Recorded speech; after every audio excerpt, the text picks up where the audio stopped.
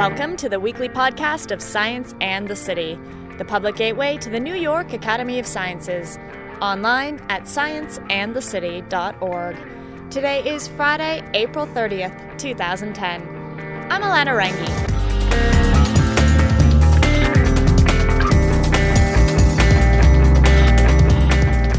What would the American Museum of Natural History be without its stuffed animals?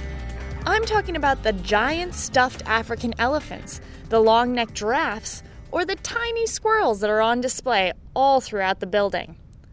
All of these animals are examples of taxidermy, something that probably gives some of you the heebie-jeebies, but it intrigued writer Melissa Milgrom. Milgrom recently published a book called Still Life: Adventures in Taxidermy. In it, she explores the science, the art, and the history behind this unique profession. She spoke earlier this year at the American Museum of Natural History. I never thought I'd get to speak at my favorite museum in the world, and here I am. I just wrote a book, Still Life: Adventures in Taxidermy. Everybody has some experience with taxidermy, whether it's a deer head at a bar or a mantelpiece trophy fish, the jackalope, which is a fantasy creature you see out west, half antelope, half jackrabbit.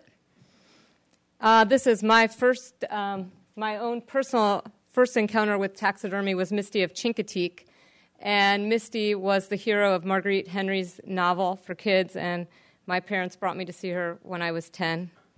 It must have stuck with me. And then, of course, there's Norman Bates, and taxidermy is always used to make creepy characters even creepier. Most of our associations, if we're not in the museum or science world. And then, of course, we've all taken field trips to the Museum of Natural History and marveled at the dioramas. But before there were museums, we had cabinets of curiosities. And these were private collections of wonders and oddities. And they weren't organized systematically or according to any kind of science or taxonomy. And since nobody really knew what these animals, the exotic ones, looked like anyway, anatomical accuracy didn't matter much. The point was just to marvel. This is just a brief overview to give you some context before we jump into the book. After Darwin, museums became obsessed with classification and taxonomy. So they lined up birds in rows, study skins, and compared them for shape and size. And that was called comparative morphology. And there was no attempt to breathe any life into these specimens. They were just used for science. So the story of taxidermy, in a way, is to get that balance between science and art just right. This is the first specimen that in the mammalogy department of this museum, they call it specimen number 1. And it's a ferocious lion mounted in Paris by Maison Vero.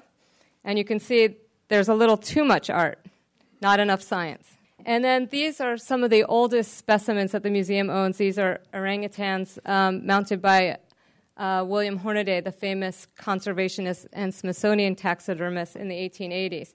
And these, believe it or not, they may look a little too artistic, let's put it that way. But by adding foliage and habitat, this was a major breakthrough because it showed animals in their context and it showed the interdependency between specimens and their habitat. So basically, we go from study skins, point A, to point B, which is to freeze motion. And that's the goal of taxidermy. And here you can see we start out with an armature. Then they fill in the gaps with plaster. Then they sculpt the clay muscles, mold it, and then you have what's called a mannequin. And this could be made in fiberglass today or plaster in the 1920s. And basically, traditional taxidermy is still done this way. And the pinnacle of the art form, of course, are the majestic dioramas here at the museum. And this is a giraffe at a water hole in Africa. And the realism is just uncanny. Dioramas are three-dimensional portraits of vanishing wilderness areas. And the precision is so dreamlike that this image really looks like a photograph. The color is a little yellow on the screen, but on my computer, it looks just like a photograph. And in 1994, I was on safari in Africa and looking at scenes much like this. And I'm from New Jersey, a very urban part of the world, so I had no experience with wildlife. It was really exotic. And so when I ended up in a hunting camp and I saw skinned animal pelts. It was really horrific to me because I'm very far removed from any kind of death, like animal death. So I wondered what they were going to do with these skins. I figured they were going to turn them into trophies. And I thought, what could be more ridiculous than taking an animal and turning it into a replica of itself? But still, I had all these thoughts of life and death and beauty and animals swirling in my mind. And a relative told me that I lived about Schwendeman's taxidermy studio, which is a mile from where I grew up. And Schwendeman's is a really special place. And even though when I went there, I didn't know what to expect, being among all the birds and the butterflies and the snake skeletons and the mounted egrets and antelopes and everything, it felt just like falling into Darwin's study. What's more is this is a 3-generation family shop with long ties to this museum. They've been preserving animals for the Museum of Natural History since the late 1940s. And David Schwendeman was the last staff taxidermist to work at the museum, and he worked here for 28 years. And Bruce, in the center, still continues to work for this museum and many other museums from the family studio. So I had walked into a taxidermic gold mine, but in 1994, you couldn't convince anybody to publish an article on taxidermy because it was too creepy. Even though these people were gentle naturalists, and I was learning more about the natural world here than I had learned on safari in Africa. And it was that contradiction that really brought me into this world. So when I was at Schwendeman's, I learned what a museum taxidermist is. And a museum taxidermist is different than a commercial taxidermist because they have the time to use the highest level of scientific accuracy to bring their specimens to life. And Bruce has a wonderful definition of taxidermy, and that's the science and art of using the science of art of creating the illusion of life. And a museum taxidermist has to know how to mount everything from an elephant to a tiny perching bird. Their mounts have to last indefinitely, and they will be seen by millions of people, and they have to be accurate, scientifically accurate. And here's David as a young man working on a bird for the Japanese bird group. That was the first diorama he worked on. And there's the finished diorama. And by the time David arrived at the museum, he started as a summer job in 1959, and he ended up staying 28 years.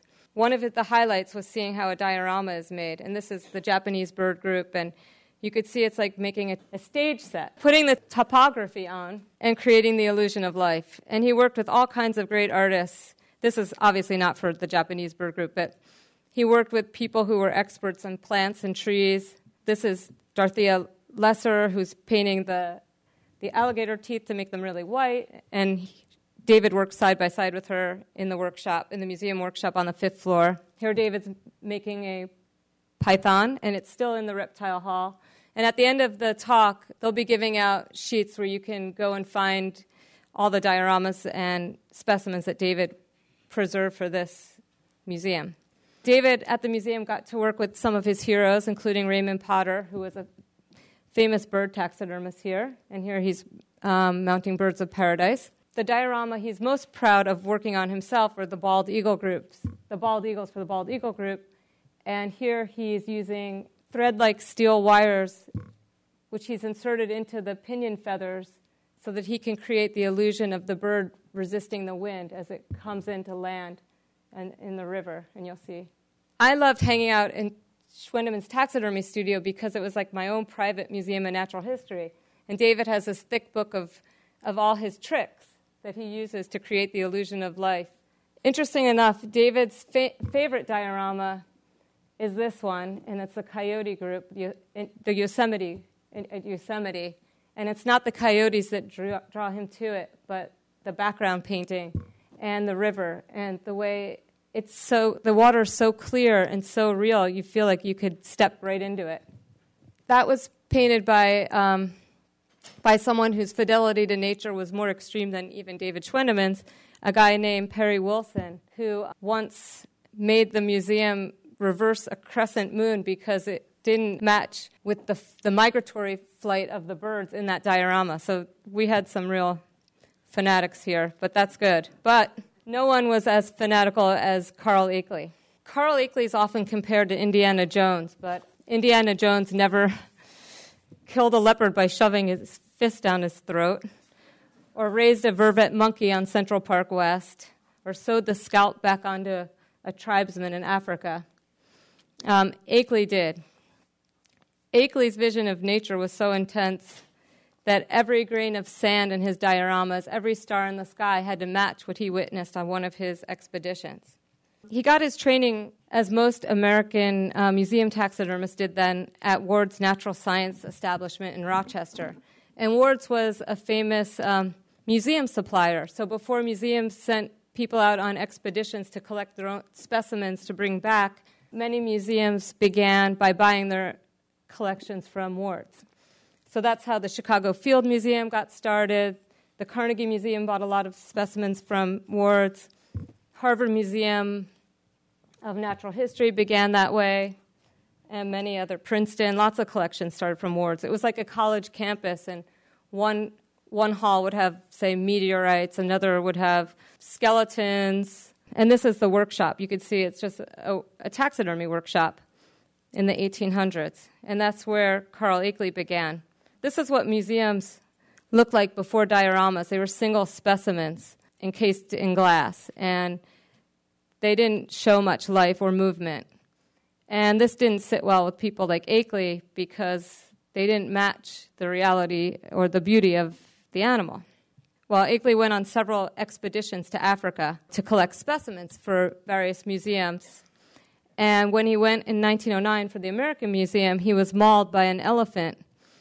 And only an elephant mauling could stop somebody like Carl Akeley. So he had to rest, and while he was convalescing, he came up with a plan that would consume him for the rest of his life. He would recreate Africa twig by twig, star by star, elephant by elephant in New York City, of all places. So this is his dream manifested. We've all been to the Akeley Hall of African Mammals. And this is what the workshop looked like in the heyday, in the 30s, when these dioramas were being built. First, he'd photograph the elephant for reference. Then he would take detailed measurements with the tape measure and calipers, compensating for variations that make a dead animal different from a living one, such as deflated lungs or a limp trunk. Next, he'd cast the skull and leg bones in plaster, make a death mask of the face to capture its fine musculature. And without this data, an animal would be a trophy, a generalization, and Akeley's elephants would be the exact animal he saw. So you can imagine skinning an animal in Africa is incredibly difficult. He would skin them under a tarp to prevent them from decomposing, and then he would build up his armature. And this is a picture of the mold, and now that's putting together the elephant. And then he'd apply clay muscles and sculpt them. But the animal that consumed him most was the gorilla, and he called the gorilla his kin. And all taxidermists, I believe, anthropomorphize. The best taxidermists do, and it doesn't mean they dress up kittens like brides or anything, but it means that they deeply identify with animals, and they don't see themselves as apart from wildlife, but as part of it. So Akeley went on an expedition in 1925 to collect animals for the African Hall. And then in 1926, as part of that same expedition, he had to take the landscape painter to draw the panoramic backdrop for the gorilla group. And so Akeley already had his gorillas mounted in New York from a previous expedition. He had already taken footage of the Virunga Mountains in the Congo, and he invented the first motion picture camera to do that. So he essentially had everything you would need to make a convincing diorama. But Akeley was not satisfied with that. He believed that the painter had to see the actual landscape in order to reproduce it faithfully. So he's past 60. He's ill with some kind of traveler's disease. He goes up to Mount McKenna, and he actually dies up there on the volcano, and they bury him in the lava rock, and they use the formalin to preserve the plants to embalm his body while they dig the grave. And it's a very poignant story, and it's almost like a Shakespearean tragedy because he just wouldn't give up, even though he was sick. He just kept having to push and push. He called himself a fool, and thank God for fools, because now we have these beautiful dioramas. And although Akeley didn't live to see his hall made, David Schwendeman did attend the ribbon cutting as a boy of 12. You know, this is a fascinating story that you can go on and on about, but one thing that struck me was that when Akeley died, I mean, he had so much institutional support here at the museum, and that's partially why they took 25 years to build this hall. They were supposed to name the hall after Theodore Roosevelt, but when Akeley died, they named it after Akeley instead, and I just can't imagine that ever happening today. Akeley, of course, is the hero among commercial taxidermists, too, so I knew there was more than this museum world. So I went out into the commercial world, and they have a Carl Akeley Award at the World Taxidermy Championships, and that's to prove that taxidermy is indeed a form of wildlife art. And I thought we had already proven that by now, but apparently not. Well, you see, in the 60s and 70s, the Greenpeace era, museums had all the specimens they needed, basically, and they stopped collecting for the most part. And taxidermy workshops shut down. When David retired in 1987, he was never replaced by a staff taxidermist. Taxidermists competed before museums were willing to accept artistic taxidermy, and so they compete again now because they really don't have any other venues to show their artistry. And there are all kinds of categories that they compete in, lots of turkeys. You know, you can imagine what goes on in the hotel room. And the judges really scrutinize these mounts, you know, anatomical accuracy. But now we're in a different era, and a lot of the anatomy that had to be made by hand is now available commercially, and it's prefabricated. But still, I've found in my travels that the best taxidermists insist on making everything themselves because they have that same desire that Carl Akeley had to understand nature on their own terms. So even though you can buy a bobcat jaw set, and they sell fake saliva, but I mean, as Emily pointed out, what are you going to do, use real saliva? I mean, you have to use something. For the first World Show that I attended in 2003, a group of taxidermists from the Smithsonian Institute showed up with a recreation panda. And this is one of the categories at the World Show is recreations because, you know, you can't go out and shoot a panda. That's not only illegal and un-PC, it's just horrific. But he made his out of bears. And Ken's a hunter, so that's the second. Taxidermy combines hunting, science, and art. So I had my science people, the Schwendemans, and they're like the old field naturalists, and very much linked to that Victorian era of going out in the wild and observing nature. And so I needed my hunter, and this is Ken Walker. Ken's hero was, or is, Robert Rockwell, who accompanied Akeley on his expeditions, and he wrote a book called My Way of Becoming a Hunter. And here Rockwell's making a giraffe for African Hall. And when Ken read that book, he knew right away what he wanted to be. So Ken lives in Alberta, in the middle of, in my opinion, nowhere. He dropped out of school in 11th grade. When he was a boy, he used to come to school with like muskrats in his pockets that he skinned before school. He's like a taxidermist, true and true. And now you can imagine what his carcass freezer is like. It has a lot of well-stocked. While I was writing about Ken and shadowing him, he was working at the Smithsonian. And the Smithsonian was doing something very unusual. They were building a mammal hall from scratch. And that rarely happens today. I mean, it's unfortunate that they had to demolish their dioramas to make room for this new mammal hall. In a post-expedition era, the Smithsonian was not going to send people out to Borneo to shoot orangutans. So this one was pulled out of storage. It was in a bath of ethanol and at the Museum Support Center where they keep all their specimens. And they had to make this orangutan using reference. So they didn't have the benefit of going to Borneo to observe. They couldn't observe in the wild. So they had to approximate. And they had to approximate using bad specimens. So they really had to work hard. They did a great job. Ken not only recreates pandas, but he is interested in prehistoric recreations. And one of the most fascinating projects I watched during my time among taxidermists was Ken recreating this extinct Irish elk. And Irish elk haven't existed in 7,500 years. So how does somebody in the middle of Alberta with an 11th grade education, no access to scientific specimens, make one? He did have drawings of the skeleton at the Smithsonian, but that wasn't good enough for Ken. He had to redraw the skeleton to his own specifications. He looked at DNA research, which recently reclassified the species in 2005. DNA can never tell you coat color or how an animal behaved in the wild, and fossilized specimens don't preserve the humps and the soft tissue. So he studied Paleolithic cave paintings in France to determine the shading.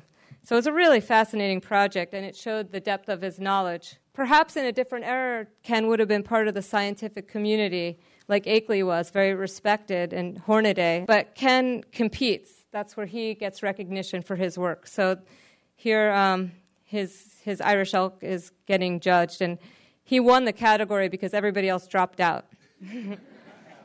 He said nobody wanted to lose to a Canadian's fake animal. Okay, when I was at the World Show, the British bird judge, Jack Fishwick, told me about a sculptor in England who, the best taxidermist in the UK, but she called herself an anti-taxidermist, and that I had to go out there and see her rats. And I said, well, thanks, but I've been doing a lot of work. I don't know if I'm going to go out to England to see rats. But he said, these aren't just any rats. And you can see, Emily's rats. Well, I'm going to introduce you. and the taxidermist is Emily Mayer.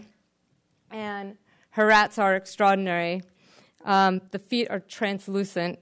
They look so real. You have to poke them to see which one is real, to see if it's real. And here's Emily just wearing a rat hat that she made. I think she was wearing this for a party. Emily's a sculptor, but she began taxidermy when she was 12. So she's a taxidermist who then went to art school. So she crosses both lines. So Emily's my artist in my book. Now I have a naturalist, a hunter, and an artist. So combined, they tell the whole story. So Emily doesn't work for mannequins. She does a process called erosion molding, where it's a little gross. She coats the animals in silicone and then rots the body, and then what's left is only the hair embedded in rubber, essentially. And other taxidermists call it the perfect mount. It's not really a mount, but the level of detail is startling. When I visited Emily in England, I just was freaked out. Around every corner there was something that you didn't know if it was real or alive, and Emily offered no explanations. But you can see the detail. I mean, Carl Akeley's probably, well, I don't know. He's turning in his grave, right, if he saw this. Emily works for lots of clients. One of them is Damien Hirst, and I attended a Tate opening with Emily. And here, a 6-legged stillborn calf. It's not taxidermy. It's just preserved in formaldehyde. But Emily had to work really hard on this. She had to rehydrate it. It had been in someone's freezer for like 15 years. Taxidermy is often used in art these days, but it seems like it doesn't necessarily have to be good taxidermy. Any taxidermy seems to get a rise out of people. But Emily's work is so good. And while I was visiting her in England, she was working on this cow, and it was kind of a hush-hush project. And you can't imagine how incredibly difficult it is to erosion cast a cow. And every scrap of anatomy is just perfect. Like the hooves, which are cast, they're not the real hooves anymore. Every bit, the ears, the whiskers on the nose, every bit. And Emily and I went out to a dairy farm, and she wanted to get real reference by studying the cow's top knots and their facial features, and then she matched that. And well, not quite the expression of the cow, but the detail. Oh, I'm sorry, but whoops. The next thing is a little graphic, so if there are kids, you might want to cover their eyes, but the finished cow, Judas. And these, I'm sorry to show you this, but the level of detail is just insanely perfect. These are intestines. That's Judas's face. But part of what makes this work shocking when it's shown, say, in a museum setting, is the level of realism. American taxidermists come from a tradition of hunting. In the early days of the Republic with Thomas Jefferson and Audubon, hunting, art, and science were aligned. And so America comes from this hunting tradition. And in England, well, we were always the specimen providers, and the British formed great theories about the specimens. They had Darwin, who incidentally took taxidermy lessons before he went on the Beagle. You would think, being among all these serious taxidermists who are still very much linked to natural history, you would get some serious information, but they like to party over there. So we spent a lot of time at the pub. While I was there was kind of this gloomy feeling in the air because, taxidermists have seen all their jobs disappear. They've seen museum workshops close up, fewer and fewer venues to work. And also because people haven't respected taxidermy, a lot of collections were burned in bonfires in the 30s or just quietly given away out of embarrassment, and collections broken up. And so when I was in England, I attended the auctioning off of Mr. Potter's Museum of Curiosities, which is a Victorian collection, one of the last intact Victorian collections there was. And it was held at the Jamaica Inn in Cornwall, which is about 40 miles north of Land's End, so it's pretty far out there. The Jamaica Inn was made famous by Daphne du Maurier, who wrote the book Jamaica Inn, and Alfred Hitchcock made a movie about it.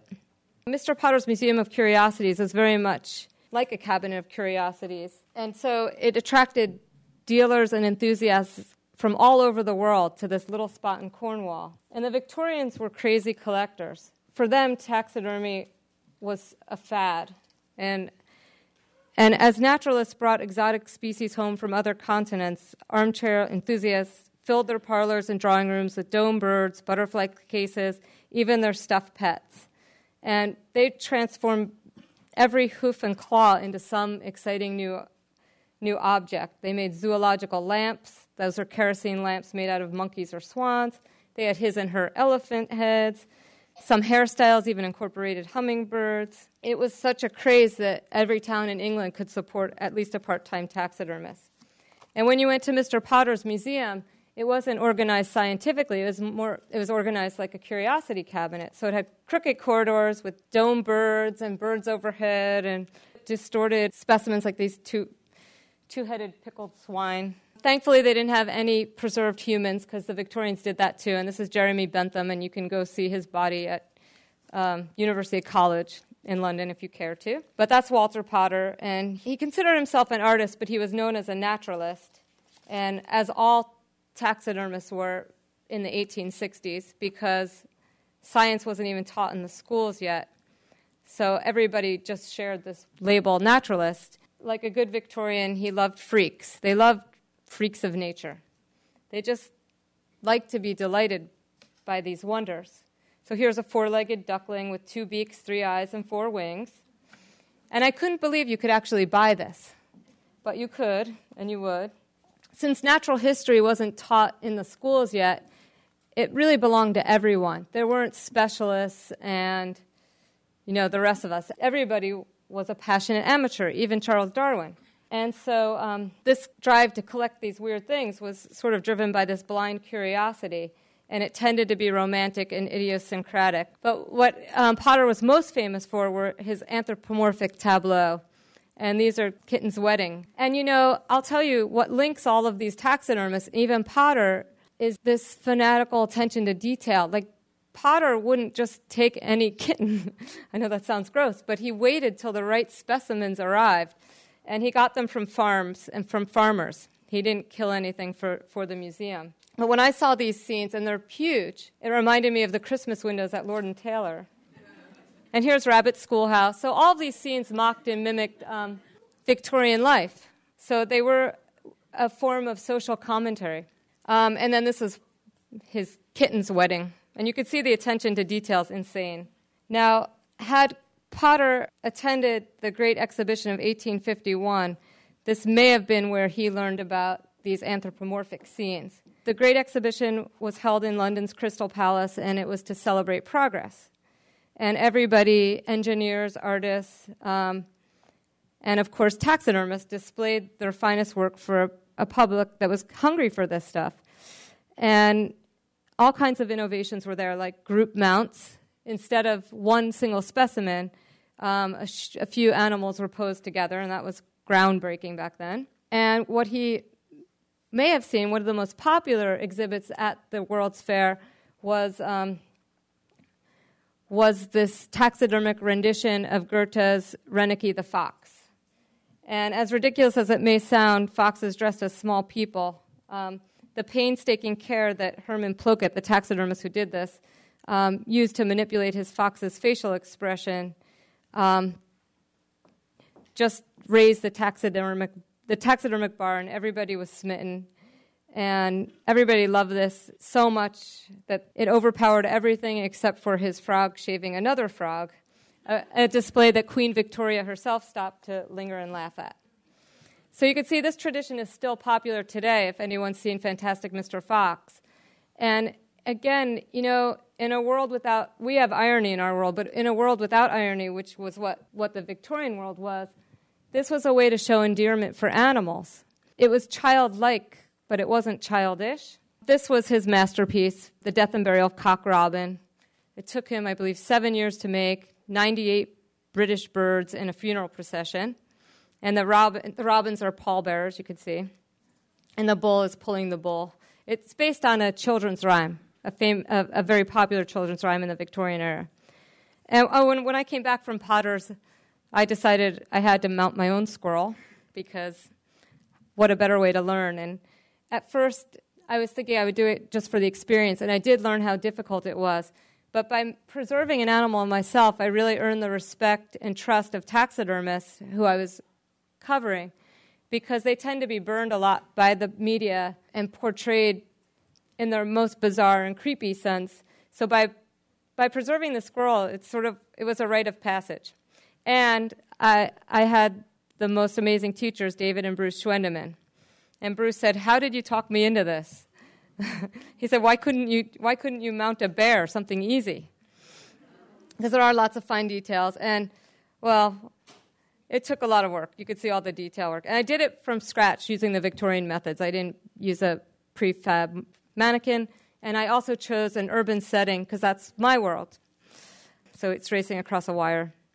And I competed, and that was fun, and I got a second-place medal in novices. And so, today we see lots of taxidermy all around. It's in the windows of Bergdorf Goodman, of all places. It's in films used as props, fashion shoots, shelter magazines. I mean, what is Build-A-Bear Workshop but taxidermy for kids? We have the Rainforest Cafe. I mean, this is a fancy jewelry store in Soho. I mean, we're as obsessed with nature as the Victorians were, and we have cable channels devoted to nature programming 24 hours a day. Everything is animals these days, and look at design stores sell cardboard deer heads. People are asking me now, what's going on? Why are we drawn to this again? And even though taxidermy is all over the place, people don't know much about it. They don't know if it's good or bad. They just like the novelty of it. And I think that as we see animals become extinct at a rate 1,000 times faster than in the past, we're longing for animals, just like the Victorians who were curious about what they didn't have. We long for what we're seeing disappear. And I think we may need the illusion of nature more than they needed the exotica of it. And taxidermy is perhaps the most visceral souvenir there is. It's real, and it's very powerful, and it triggers emotions in us.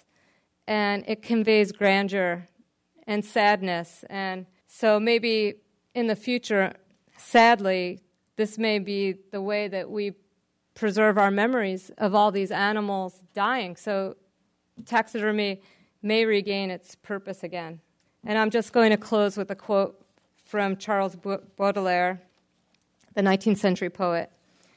"I'd rather return to the dioramas, whose brutal and enormous magic has the power to impose on me a useful illusion. I would rather go to the theater and feast my eyes on the scenery in which I find my dearest dreams artificially expressed and tragically concentrated.